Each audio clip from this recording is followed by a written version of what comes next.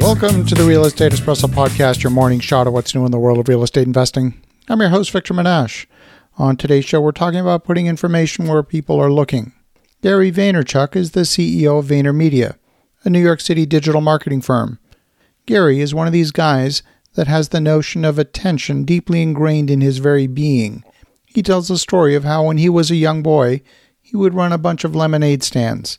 The lemonade stands were actually manned by older kids, but Gary designed the whole enterprise himself. He would post signs for the lemonade stands on trees and signposts, and he would sit by the side of the road and watch the eyes of motorists to see if the posted signs were catching the attention of the passing motorists. This is understanding the basics of attention at its most fundamental level. The fact is we're overloaded with marketers trying to vie for our attention, so we tune the vast majority of it out. If you as an investor, a sponsor, or developer want to connect with potential investors, you want to be paying attention to where people are looking.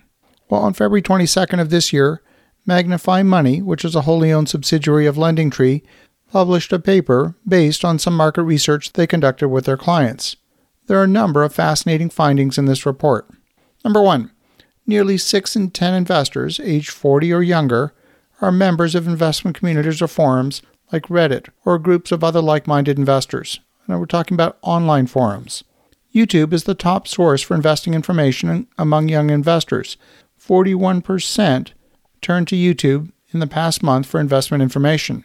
22% of Gen Z investors say they were younger than 18 when they started investing, versus 8% of millennial investors. In fact, 40% of Gen Z investors say they were encouraged by their parents to begin investing, which backs their earlier start. Only 36% of young investors plan to use that money for retirement. Instead, 35% will primarily use those returns to make additional investments, while 19% will use the money to pay for a major purchase like a home or a car. Nearly two-thirds, 64% of investors 40 and younger, have withdrawn money from their accounts to spend. And of that group, the top 3 reasons were paying off debt, that's 35%, buying a car, 30%, or making a down payment on a home, fully a quarter of the people in that age group. As an investor, you might be thinking that having a YouTube channel is not the best way to reach your potential investors. You might be thinking that TikTok is an app for sharing short dance videos. But the fact is, a significant portion of the investing public are turning to these sources for information. Now, you might decide that your ideal client is not a TikTok user, but you should remember, TikTok has 689 million active users on a monthly basis. That may seem like a small number when compared with Facebook's 2.7 billion users or YouTube's 2 billion users. That doesn't mean you should ignore those other platforms, but 689 million users is a significant potential audience.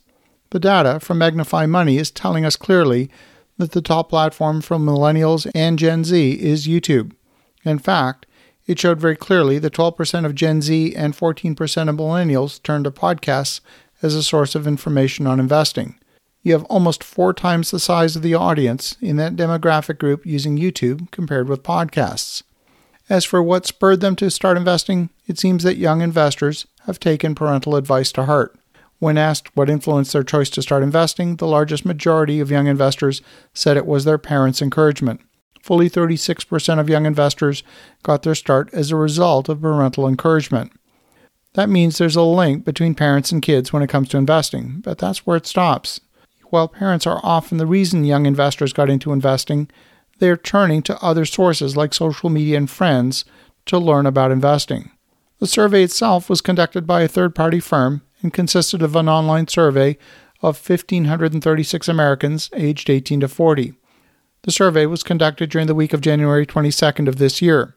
So you might be thinking that your investors are likely not millennials, maybe not even Gen Z. There's not that many accredited investors in that age group. We're really talking about targeting less than 1% of the population. But if you're speaking to 1% of 689 million people, that's still an audience of almost 7 million people. Maybe you want to be more selective and speak to the top 0.1%. Well, that's still an audience of 700,000. The key is finding a way to connect with people who are out there looking for you, and you need to be hanging out where they are looking. This particular study provides new insights that were not part of the conventional wisdom when it comes to investment education. As you think about that, have an awesome rest of your day. Go make some great things happen. And I'll talk to you again tomorrow.